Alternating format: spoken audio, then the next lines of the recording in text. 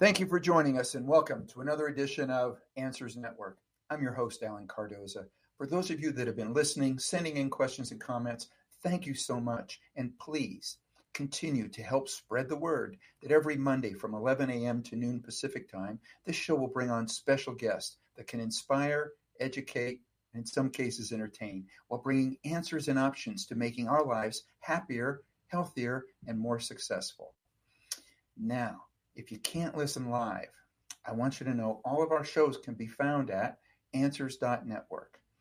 So please, I want you to know that I appreciate it if you could send a message out to your social media group and let them know the type of shows that they can see here, because it is just one powerful way that we can make a positive influence on the world together. Now, my guest host today is a great fit for our subject today. Tamara Garden is the clinical director of Sedona Sky Academy, an accredited residential treatment center and therapeutic boarding school for middle school and high school girls. She is a master's degree licensed professional counselor in the state of Arizona. She has extensive training and experience with trauma and specialized training in all developmental stages from birth to geriatrics. Now, unfortunately, with mental health issues reaching staggering high numbers in our youth population, so Tamara has spent the last 7 years focused on pre-adolescents and adolescents in a therapeutic setting. Now, she is especially focused on relational models that are trauma-informed. As a mother of 4, Tamara is passionate about helping adolescents develop sound boundaries, a positive sense of self, and to develop the capacity for healthy relationships. Tamara, thank you for joining me today as we talk about parenting with confidence. Thank you for having me. Well, it is my pleasure, and I feel blessed with the fact that I have, I feel like I have 2 experts in the field, and I get to probably learn as much as our listeners and viewers. Now, I realize that the families that come to you at Sedona Sky are probably dealing with a variety of issues that begin with a breakdown in communication. Yes. Now, what is the typical profile of the girls you see at Sedona Sky Academy? Yeah, we're seeing a lot of anxiety and depression and school refusal. Girls, we're seeing girls that have had some sort of trauma, and then that has caused a disruption in attachments in the family. So what we're doing is we're bringing those girls in and we're helping to rebuild those attachments, to rebuild those relationships while really looking at what caused those dysregulations in attachment to begin with. And then we're addressing that as well. What are some of the biggest differences you're seeing now in the last couple of years, which we can now, I guess, refer to the COVID pandemic generation? Yeah, I think that these girls were really isolated, and their parents were there, and so they're having to reestablish that relationship, what that normal is. And I think the kids today are really forced to use social media a lot more, and that's affecting their social interactions and the lack of. So we're seeing some anxiety and depression and nonverbal learning stuff coming up. And then also the parents are saying, go back to school now that we're back. And the kids are like, well, we have the option, don't we? Which is something we never thought about when we were growing up. So there's a lot of dynamic stuff going on there. Well, and I would love to be able to get more information on that. And I know that I'm going to try to have you back sometime in the future, probably this summer.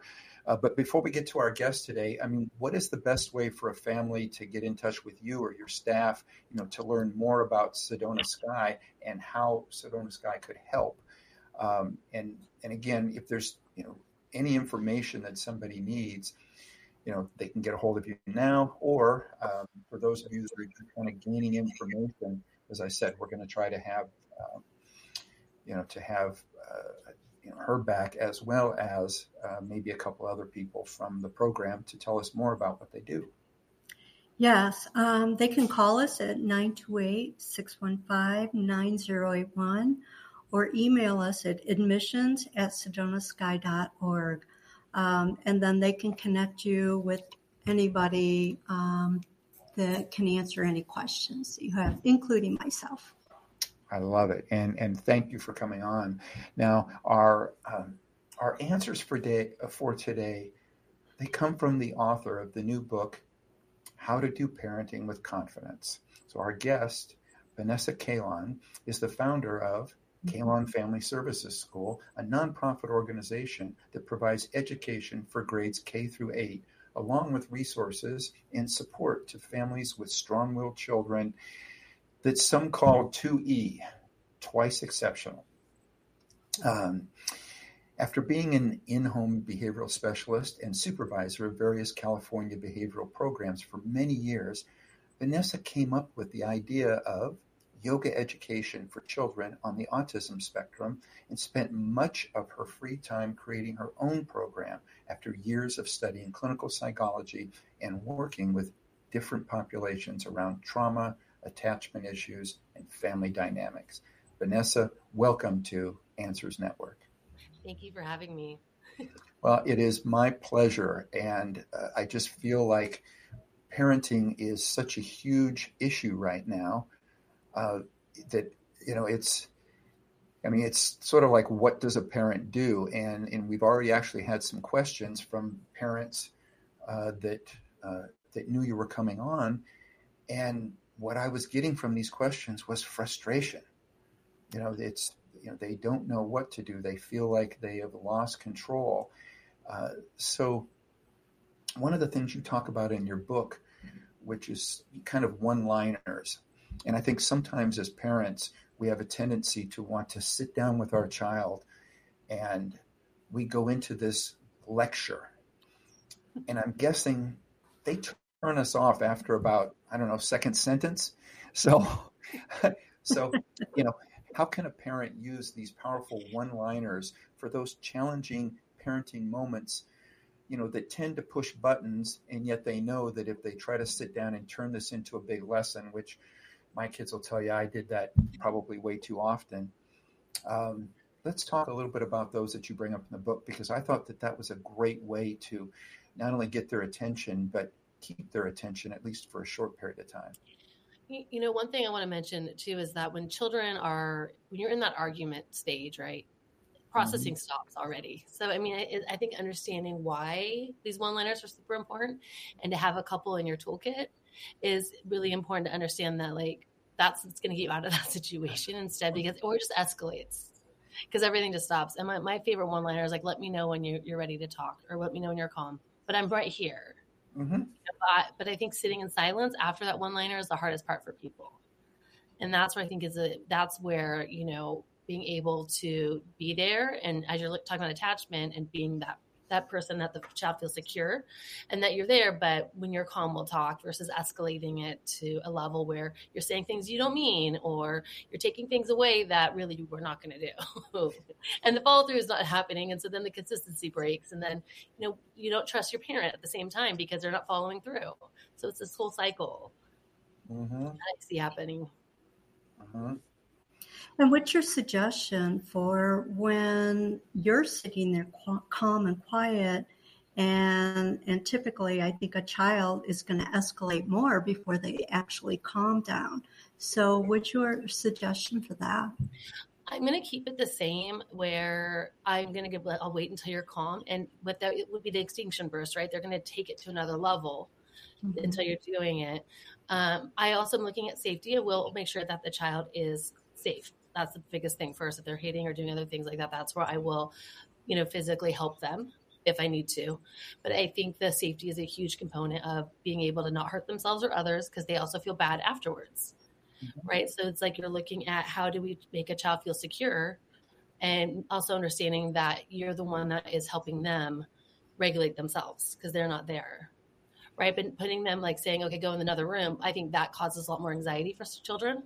So, but being able to be there, be calm. And then, hopefully within the next time it's, instead of 30 minutes, it's 28 minutes and then 27 minutes. I mean, I've done home sessions where I don't plan. I will come in and I do not have a watch and I do not schedule back to back because I could 5 minutes before I'm leaving, a huge behavior happens and I have to work through that behavior. And it could be 30 minutes. Mm-hmm. I love the fact that you use the term, in your toolbox, have some of these one-liners in your toolbox. And I know that from a training standpoint, when we would work with at-risk youth, I would speak a lot about the toolbox.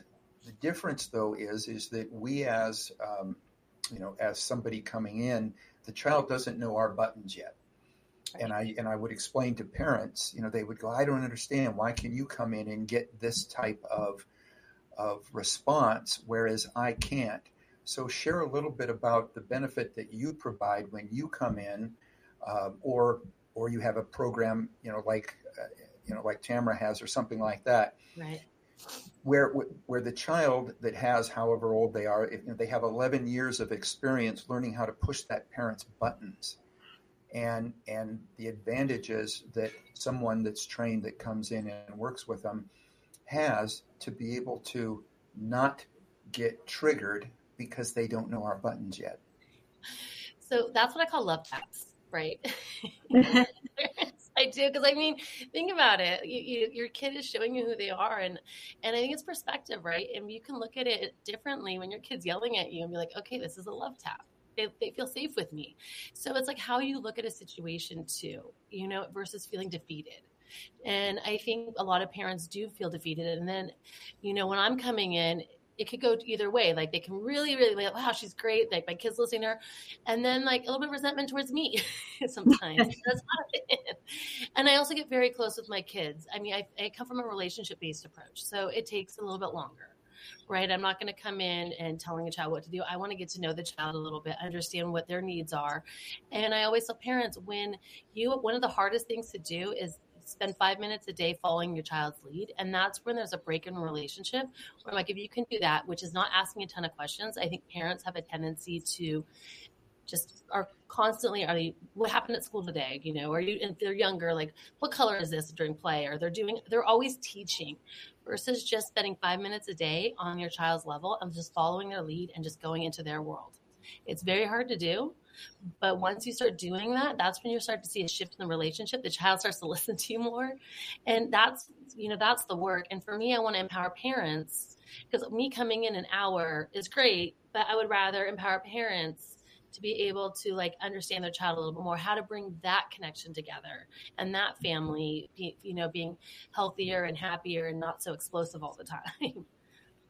So it sounds like what you're talking about is a tuning, really having the parent attune with their child and really start to understand what's going on from an emotional standpoint, as opposed to an interview sort of standpoint. Right. And I think it's hard for parents. And that's why the yoga program that I developed, think about it. A lot of parents and adults don't know how to play. So I developed this yoga program because downward dog is downward dog everywhere you go. And you can make it fun. And you're also working on self-regulation stuff. And so you're doing breathing activities, a parent's head is on, the child's head is on the stomach and you're practicing breathing together. There's a connection that you're doing, because I do think it is hard for some parents to get on the floor and play. And I understand that. I would rather be with children than adults. So that's me. Put me in a room with all adults. You'll find me with the kids. I want to play. So in a little bit ago, you were talking about the questions, that, the parents have a tendency to hit the child. They come home from school and there's a barrage of questions. Share some of the questions that are empowering and proactive versus the questions that that given incorrectly cause a yes or no or I don't know type of answer. A 2 or 3 syllable answer. As opposed to questions that will allow them to talk about things that they're passionate about rather than what you're worried about.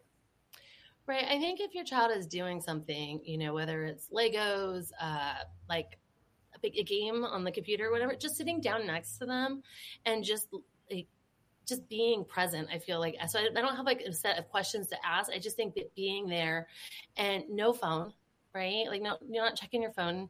And then also I call it like quality time together and labeling it. Like, we're going to spend some quality time. I think a lot of times people are like, we'll do pizza on Friday night. And I'm like, well, that to me is a ritual. Like, if you change the language to like, we're going to spend some quality time. What do you want to do?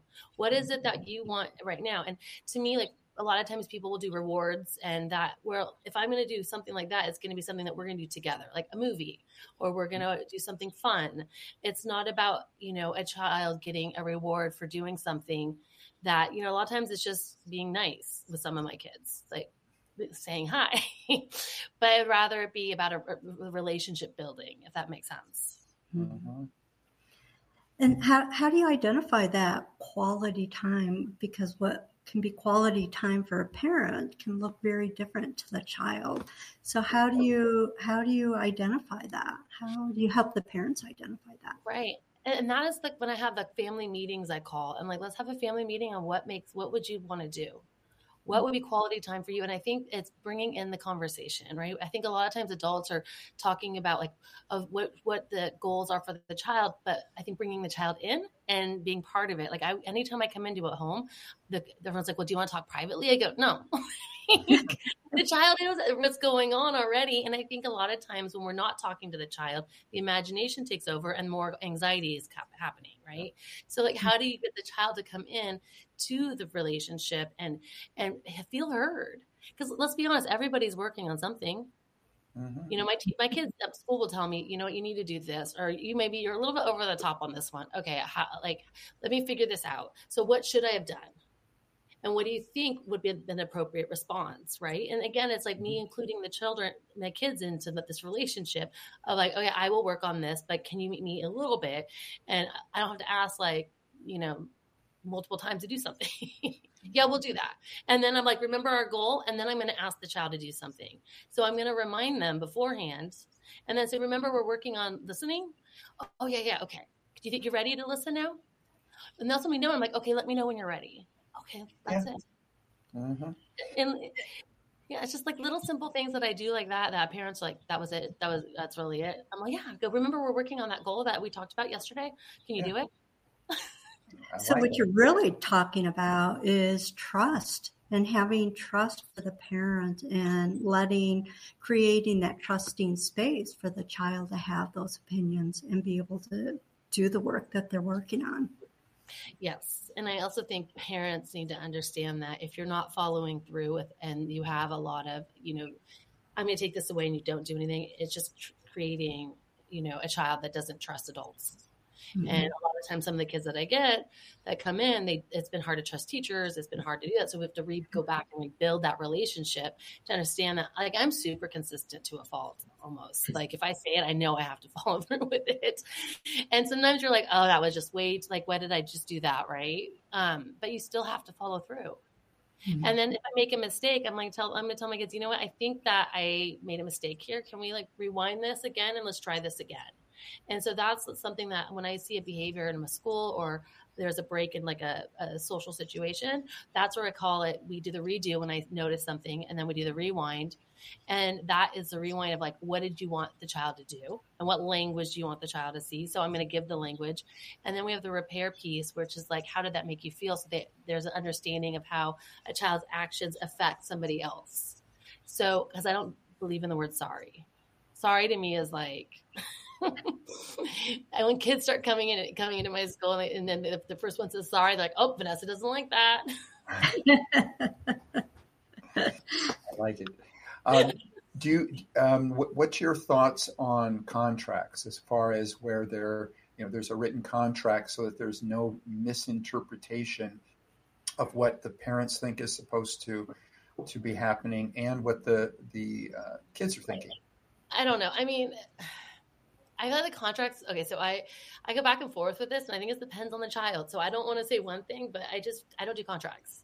I find that it's almost like when you're dropping your kid off at school, remember the contract, we're not going to hit, we're not going to bite, we're not going to do these things, but you just put a kid into the school with the last thing you heard of what they're most likely going to do. Right. So I think it's a reminder versus saying, hey, look at the language difference. Okay. So, hey, are we going to try to make better choices today? You think you can do it? So I try to stay away from the negative, because then it's like, well, you just told me not to hit, and that was the last thing I was just thinking about. So maybe I'm going to do that now. Interesting thought. So it's different, but I don't know. I just find that like when you're constantly talking about it, and it's like, when is it going to stop? The kids like, I'm done talking about it. Like, okay. And then, if they go to school and they did from 8 to 10 and they didn't hit or they didn't do something, that's great. That's success. Yeah. But I think we get so stuck on like, oh, it happened, at 2:30, it gets picked up at 2:45 and something happened at 2:30 and then the whole day's gone. No, it shouldn't be that way. We should, be very grateful when kids do well longer than their normal days. So catching them in the act of doing good. Of course. And that, is that what you're talking when you talk about good versus bad? I talk about good versus, I talk about choices. In life we have choices, right? What those choices bring, bring the outcomes, so what like consequences or what is going to happen. And to me, I would like to talk about what are some choices that we could do differently, and then go from there. And that, I think, is where the child starts to understand that they have a choice and what they want and their outcome, and that it doesn't affect me, but it affects them. And so when it's like, well, how was your day? Did you try to make a couple good choices? Great. But the parent's not going to be at school, but I think just dropping them off and saying, you know what, let's try today. Let's try one thing. Maybe, you're not going to, I don't know, we'll skip the hitting. We're not going to hit. And maybe they didn't. And I mean, that's a huge accomplishment for some kids. You got the impulsivity issues. We got really young ones, the kids that have been stuck inside for 2 years, and then you're putting them into the world. A lot of these kids didn't even know how to sit, how to be taught. Like, you have to reteach all these kids from the pandemic, from being at home. Mm-hmm. Yeah, I love the fact that Tamara brought up the term catch them in the act, or catch them doing something good. And that was something that I focused on as a room dad. My first time as a room dad in a kindergarten class. And so I went and I got a bunch of these little rocks that have like little positive things on it. It says courage, or it says brave, it says love, and so on. And, as the teacher was doing things and stuff, and I would see somebody that was, patiently doing something, patiently waiting or whatever, and I would make a big deal about it. And I'd go, wait, I just caught Kathy doing something good. She was reading this, and I would just make a big deal about it. And what I liked about that particular kindergarten teacher, that if another child was in the back of the room having a meltdown, she brought no attention to it at all. Right. She just focused on the other kids and said, okay, we're all going to come over here and we're going to read and we're going to talk about this and so on. And she would wait until that child calmed down and then go over and deal with it. And I think that was something, and I was very thankful, because I was learning a lot from her as well about focusing on the positive, catching them doing something good, and making that the attention, as opposed to, and it's one of the things you talk about in your book about, stop saying no over and over again. It's not getting you anywhere. And you're just focusing on all the negative things. And in fact, and I love that you have it in your book, share some of the teaching tools that you're using in place of no. So you're talking about, for example, for a family, that somebody's doing well or there's something else going on, get a bucket or a jar of something. And like, anytime you see something as a family, you put it together, you put something in the jar, right? Or you can write what it was. And then, once it hits a certain amount, like you have like a pizza party for everybody. Like we're talking about the community and the relationship building, right? So if you're having a child that listen really well, like, oh, great, you could just get that, whatever piece of whatever it is, put it in something, and it's clear, so you can kind of see like, oh, wow, look, as a family, look at all these good choices we're making together. Oh, I love that. Right? And you That's can pretty even, amazing. right? So again, it's like, how do you build that? I do want to go back on something though, because I do think that a lot of times compliments are really hard for some children. So one of the things that I do is because compliments are hard. Compliments can be, for example, if you have a kid in a classroom and you're like, wow, that was a great drawing, and they just rip it up. Okay. So it's almost how they feel internally is showing us. And then we're giving them a compliment, and that's not matching how they feel. So when with these kids, I ask first, are you ready? Can I give you a compliment, or what do you think? Because I want them to understand that, okay, that compliments are hard, but I also want them to give me permission to give it to them or not. And sometimes they'll tell me, no, I'm not. Don't give me a compliment. Like, okay, well, let me know when you're ready. Because you're looking at a child that doesn't feel good about themselves.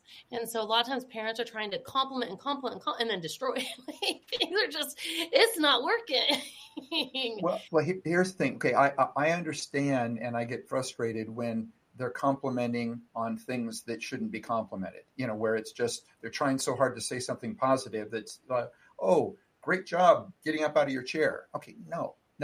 But what do you think has been happening in their life earlier in their life that they're uncomfortable with being praised for truly doing something well? That is something, because I have really young kids, and I just feel like some kids are just come in a little more resilient than others. And it's just something that I've seen over and over again, where it's how they feel about themselves. And so I don't know if it's a parent, like I have some amazing parents that, try to build, and there's just some kids that have a tendency just to go to the negative self-talk, the negative side. And then it's like, well, you give them that compliment, they don't feel they deserve it. So, I mean, that's why I just want to make sure that on this, what people take away is that ask first when they're ready, because it's how they're feeling at that moment about themselves. So if they're feeling like, okay, I could take the compliment now, I'm working on it. And again, this is also going to be a conversation with the child saying, I notice when I give you a compliment, you destroy everything. What's going on? Right? Yeah. What's happening? You know what I mean? Like, I don't get it. Can you help? Can we figure this out? I just had a conversation last week with one of my kids. He's 9. And I go, whenever I plan something special for you, you ruin it. Every time. Should I just not tell you when I have something planned for you? And the next day, and then I leave it. I'm not going to have a long conversation. Right. And the next day he's like, Vanessa, I thought about that. Don't tell me. I'm like, okay. I'll work on it though. But as long as there's that self-reflection piece, and also that the child is the one reflecting. Because I think a lot of times parents are like, you're doing this, or you're anxious, and you're that. I'm like, well, have them come up with the word. Like, how are they feeling? How are we giving a child responsibility of their own emotions to understand that they have a choice? Like, I'm like, you have a choice to be happy or not. I tell kids that all the time. Life's hard.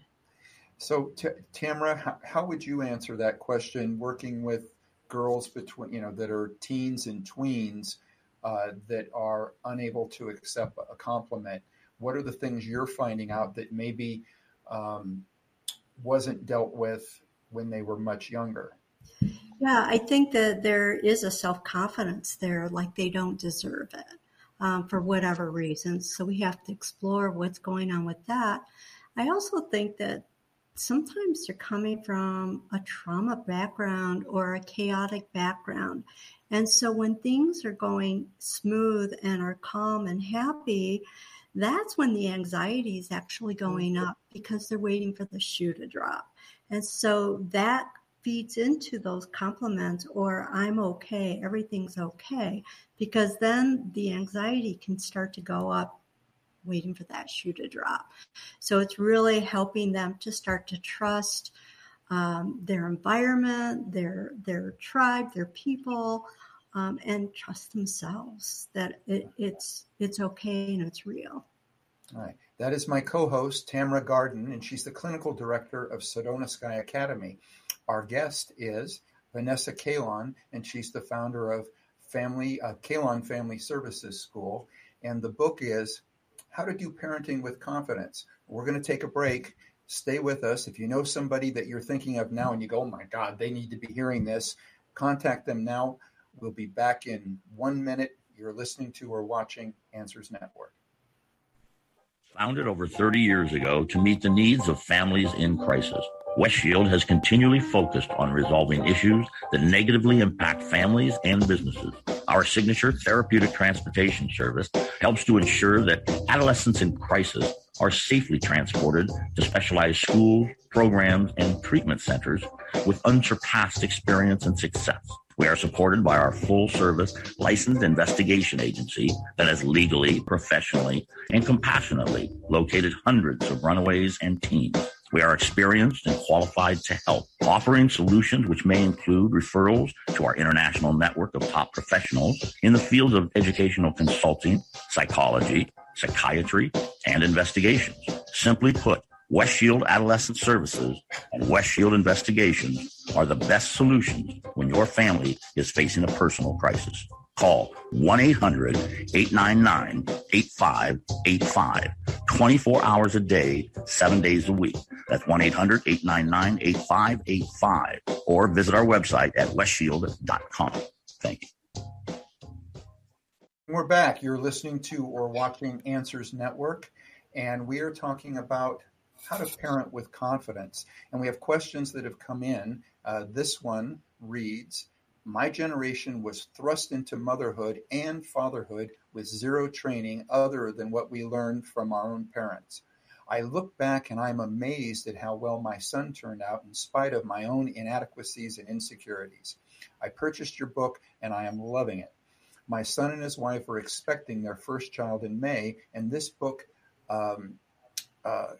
could not come at a better time for them to start preparing for what's to come.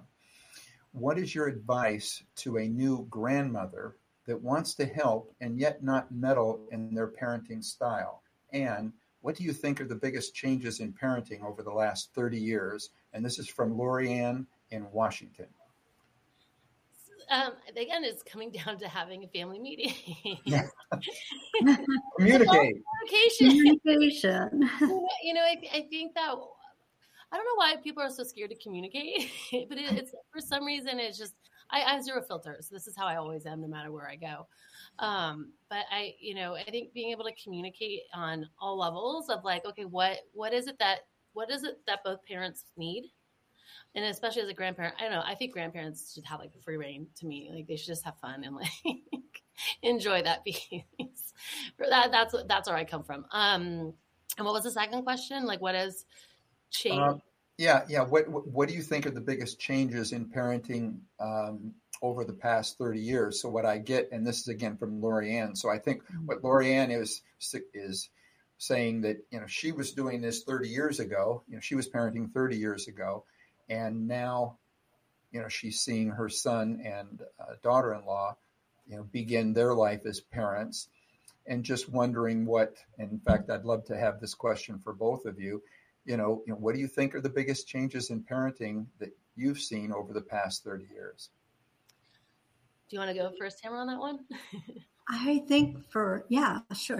One of the biggest things that we're seeing is, I think, social media. I think that's a huge influence. It's part of their culture. They're indigenous to social media. And as parents, I think that we don't know the rules. We don't know the dangers. We don't know the good stuff. And we don't know how to parent children in that regard. So I think that's a huge piece. And we as parents, a friend is somebody who I've actually met and talked to. With kids, a friend is somebody they know through social media. And so we're really having to figure out what their rules are and what's healthy. So I think that's a big, big piece that's changed in the last even 10 years. Right. I find that I think a lot of times parents nowadays are scared to say no to their child. Mm-hmm. So I feel like that the boundary piece is definitely something that when I'm going to home, it's the first thing that I'm seeing, or a parent is scared of a behavior that's going to happen. So then they just kind of modify everything, which ends up making it a lot worse later. Right. So they're trying to redirect everything. So it doesn't happen, but yet the child's not learning a different way. So instead there's a lot of manipulation coming in. And, trying and a lot of negotiations too, when some things are just, it's a no. Yeah. Certain things should not be negotiable. And I agree with what both of you said, but I want to expand a little bit about on the no part, because it reminds me of a story I had with a parent. And again, we were brought in because we were supposed to be taking their child to a specialized program where they would get some help.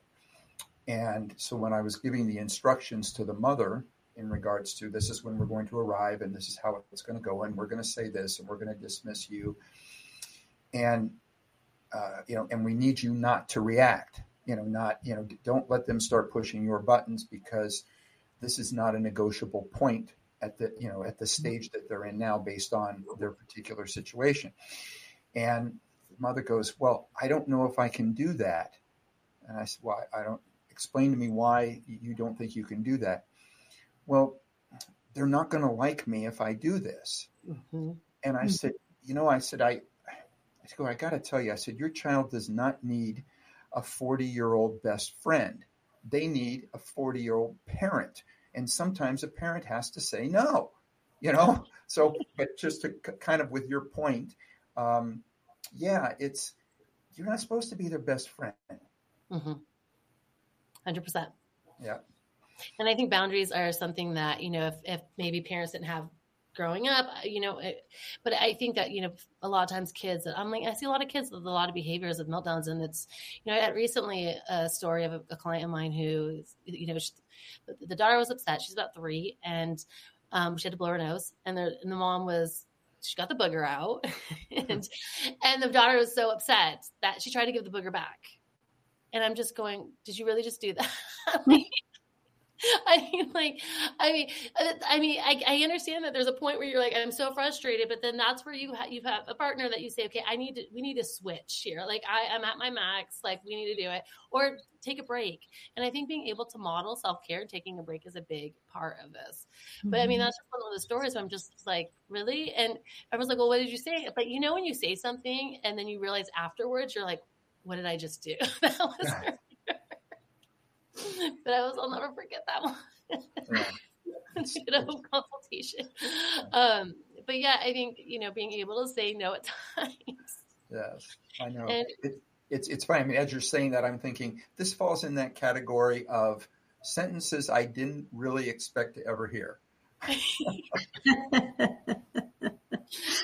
have a lot of stories. And you have to laugh about it because it's just, kids are struggling and, you have to make it light because, who else is going to support them? And if you match them all the time, then it's going to be a lot worse. So, I'm always like doing my interventions, like with a smile. I'm like half like doing things. So, because even when I am being hard on a child, I don't want to come off like all my body language is like, I don't want to shame a child. So it's like, okay, let's think about a different way we could do this. And I do the rewind and you make it fun, right? And then that's where the learning comes in versus you going in and think about your body language is standing, arms are crossed. And then all of a sudden the child just shuts down and then they're not processing anything anyways. And then, a lot of kids have a hard time saying, I don't like the word sorry. There's another way to do things like, apology through an action or doing something and checking in because sorry becomes this thing that's automatic. And I feel like it's very much like, oh, I did this. Sorry. I did a home consultation and there was a parent that was very stuck on their child saying sorry. Like, it was just very culturally like, this is how you do it. And then this was our 3rd session. I'm like, okay, they're not getting the point. So I threw a pen at the dad and I'm like, oh, I'm sorry. I get the point. I'm ready. And then I threw it again. He's like, oh, sorry. Are you getting the point? Sorry doesn't mean anything. You're going to keep doing it. But the thing is, how do we change what the behavior? You want to think about what do you want the child to be doing differently versus saying no. Like, okay, if your kid's doing the same thing over and over again, they might not have the language. So you just give them the language. Yeah. I'm not going to say, oh, what should you have said? You know what? They would have said it if they would have known. I'm not going to ask that. I'm just going to give them the language. Because right there, if you would have said, what should you have said? You're going to have a behavior. Right? Instead, I'm just going to be like, okay, I could tell you want to play. You want to play? You want to say that? And then they do it. And that's the teaching that we're talking about here. Mm-hmm. It's the real life. It's like, what behavior do you want to see differently? And what is the language you want your child to be doing? Right. So it's just kind of like spoon feeding like an infant of like, as the words are coming, and you're still going to do it with a 10-year-old sometimes. Yep. I love it. And it sounds like you're really helping them to identify their emotions. Mm-hmm. I think that a lot of kids, at least the kids I'm seeing, they don't even know what they're feeling. They don't have a name for it. So by giving them that name, then they can start to have the words on what to do with it. Right. I mean, we're adults, and we barely know our own emotions. And that's what I mean, my parents. And like kids are allowed to have, and that's just the other thing that like, I know parents get really upset that their child's having a bad day, but I mean, we have bad days too. Mm-hmm. A child is allowed to have a bad day. Mm-hmm. If I'm coming to school and I'm seeing like 3 kids, or I'm just going, oh God, I'm like, do I really want to do academics and push today? No, I'm not. We're just going to get pizza and hang out and go to the park. That's what we're going to do. Mm-hmm. It's okay to have those days where you just want, when you pick and choose your battles. I like it. Now we discussed a little bit earlier, and we kind of focused on no and why, if you just keep doing it over and over again, why it's ineffective. But let's discuss yes, how it may seem easy, but you provide some tools in the book that makes using yes much more successful. So share some of those tools. So I'm trying to think of what, because I've done so many writings on the yes. So it's like, which one did he read? I know. I got the book right here. I'm like, I'm not going to open it right now. I think for me is, we're going back down to the relationship piece and the trust. And to me, I want to give a child, an opportunity to grow and learn and do things, whether it's around the iPad, right? So it's like, if you can show me that, you're getting off on something, then yeah, of course you can have your iPad. And if you're not throwing it across the room. So that's a yes, right? Like you can have these things, but you're also meeting us where you're meeting me halfway of like working on yourself, and I'm working on myself too. Like I'm yelling a little less. So, and I think that's kind of where that yes comes in, of the child being able to have opportunities versus taking things away all the time. Yeah. Go on. Sorry, Tamara. That's okay. I think what we see a lot of is that because there's not a lot of no's, and parents are parenting from that emotional space. They want to be their friend, or they're afraid if they're dealing with some sort of mental health issue that they're going to make the depression or the anxiety worse. And so they're saying yes a lot more and not that no. And so they can't trust that that's a real yes. And so by creating that container of trust, because the child can learn that a no is a no, and that's keeping them safe, that when a parent says yes, that they can trust that's a real yes, and that there's safety and trust in that too. Or the parent's just going to take it away. Right. So then it's a manipulation tactic to change a behavior. Yeah, exactly. And then it's like, they don't know if you're going to do that. Yeah, I don't do that here. and I think and I do see a lot of parents doing that, because it's like, I want to control my child, and this behavior is getting so out of control that they take away, this just happened recently, like I have a 5-year-old that in the schools, like they had a family trip to go camping, and like he was hitting. And I don't think he had other ways of communication. And so they told him that for a consequence, that they should cancel the family trip. And they did. And to me, that was just like, wow, like that was, over the top for me. I wouldn't if a child's learning how to do things.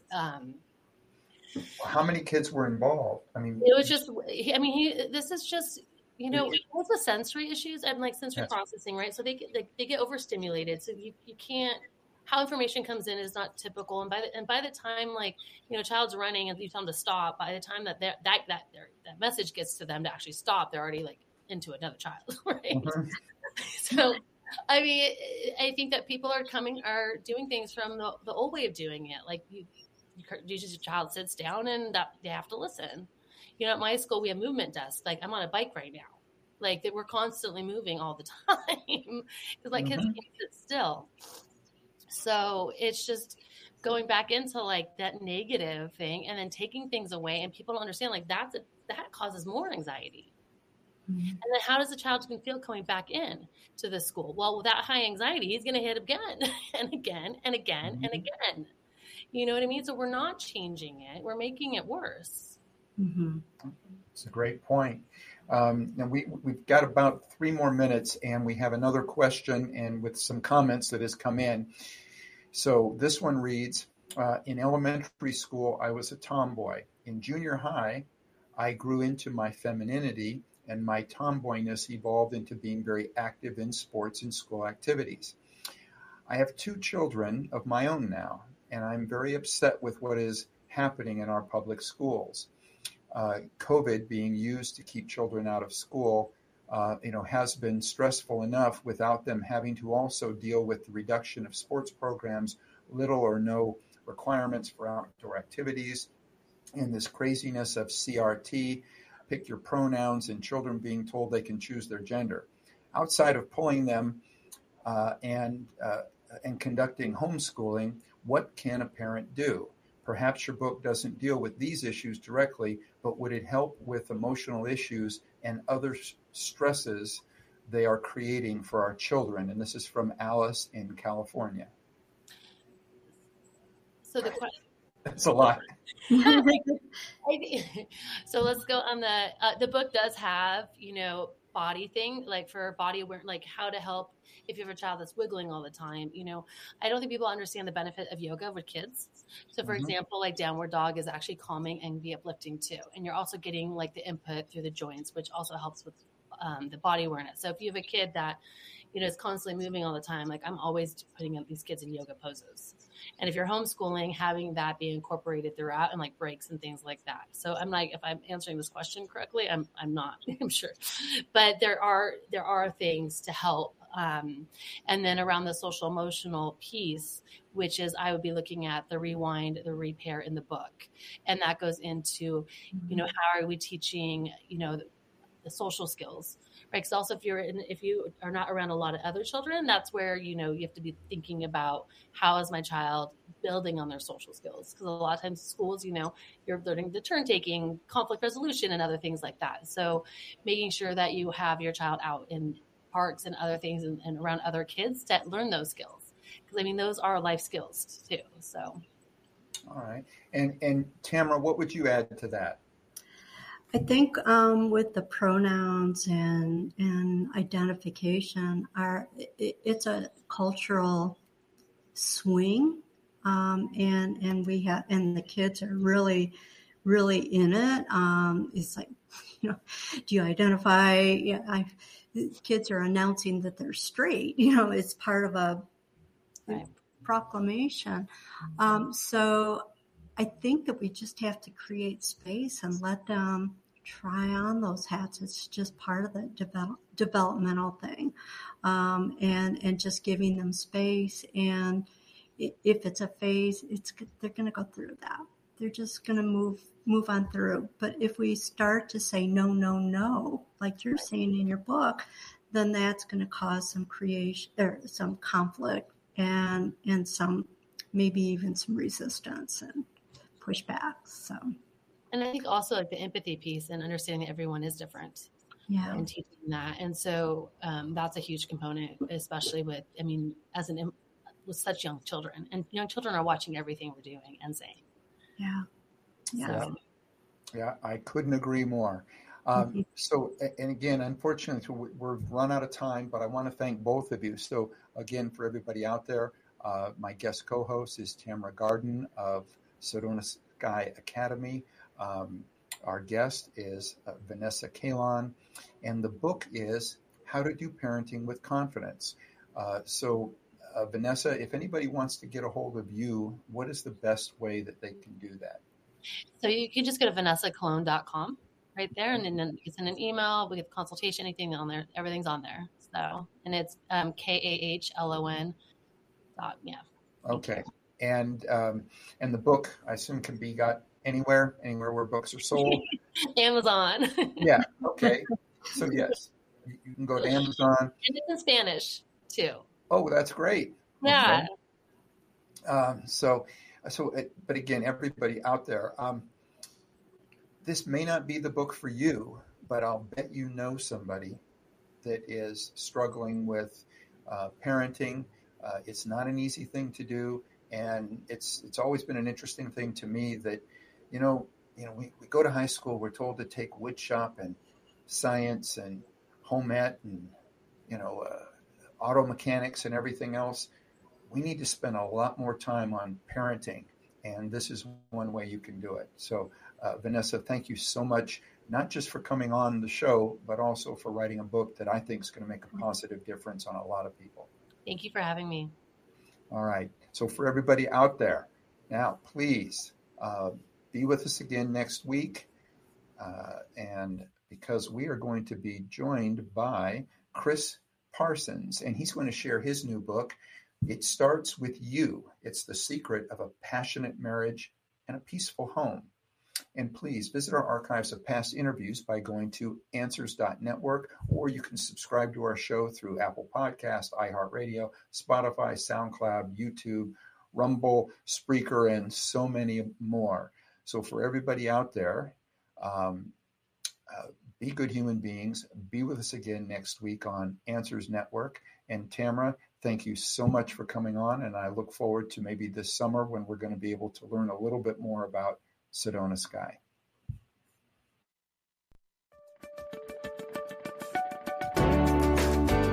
You're listening to Answers Network with Alan Cardoza, only on LA Talk Radio.